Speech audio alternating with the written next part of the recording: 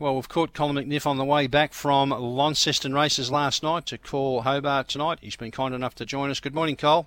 Yeah, morning, Jared. Again, looking forward to a good meeting. Missed out last Thursday night. I had a little attack of gastro, so Matty had to come off the interchange bench. So, yeah, after a week off, I'm looking forward to getting back to Hobart.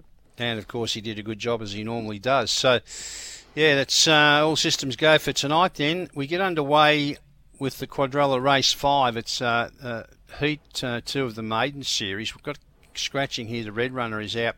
Max Surprise. Now, the bottom two here, Cole, have been both drifters in the market. Watching above, $1.95 out to $2.25. It's still the favourite ahead of Marry the Night, $2.60 out to $3. The interest is clearly with the 2 and the 3 here. Where's Holly, 6 into $4, and Mr. 10%, 6 into $4.80. Yeah, it's a tricky little race, isn't it? Not a great deal of form to go by to kick off the quaddie. Watching Above's been placed 3 of 8, last start 3rd at Devonport. Does look to get his chance to open his account, but I wouldn't have been taking the odds on, so I'm not surprised there's been a bit of a drift.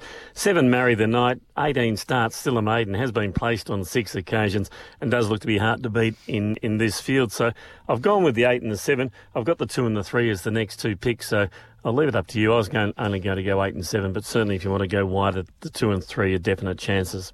Okay, now the second leader quaddie, grade 4 over the 461. The 7 and the 9 are out, so Always Baroque gets a run from box 7. Aston KC is the favourite at $1.90. It had no luck at all last week. It heads the market ahead of the 3 Superior Digby at $3.60. Yeah, really good winner. 2 starts back, wasn't it? Aston KC was really impressive. Beaten only 2 1/4 lengths last week, and as you say, didn't have a lot of luck, so I think it has to go in on top here tonight. Superior Digby looks the dangerous. 111 from 54, and this is not an overly strong field. And 10 as Always Baroque, as you say, now gets a start, and you just can't leave it out in these types of races, even though it's getting a little long in the tooth. It's always a chance. 2, 3, 10. Now we go along to the third leg of the Quadrella. It's an invitation over the 461. We do have a pretty important scratching here. Earning the Cash, box 7 is out. That will see Assassinate off the red box. A fairly warm favourite. Super impressive in Launceston Monday night. Assassinate, really liked the way it just dominated from start to finish. I think it wins again. I think it's the best bet on the card, taking it 1 out in the quaddie. Race 7, number 1 after that impressive win in Launceston Monday night. I like the sound of that. And the final leg of the Quadrella, a grade 5 over the 461.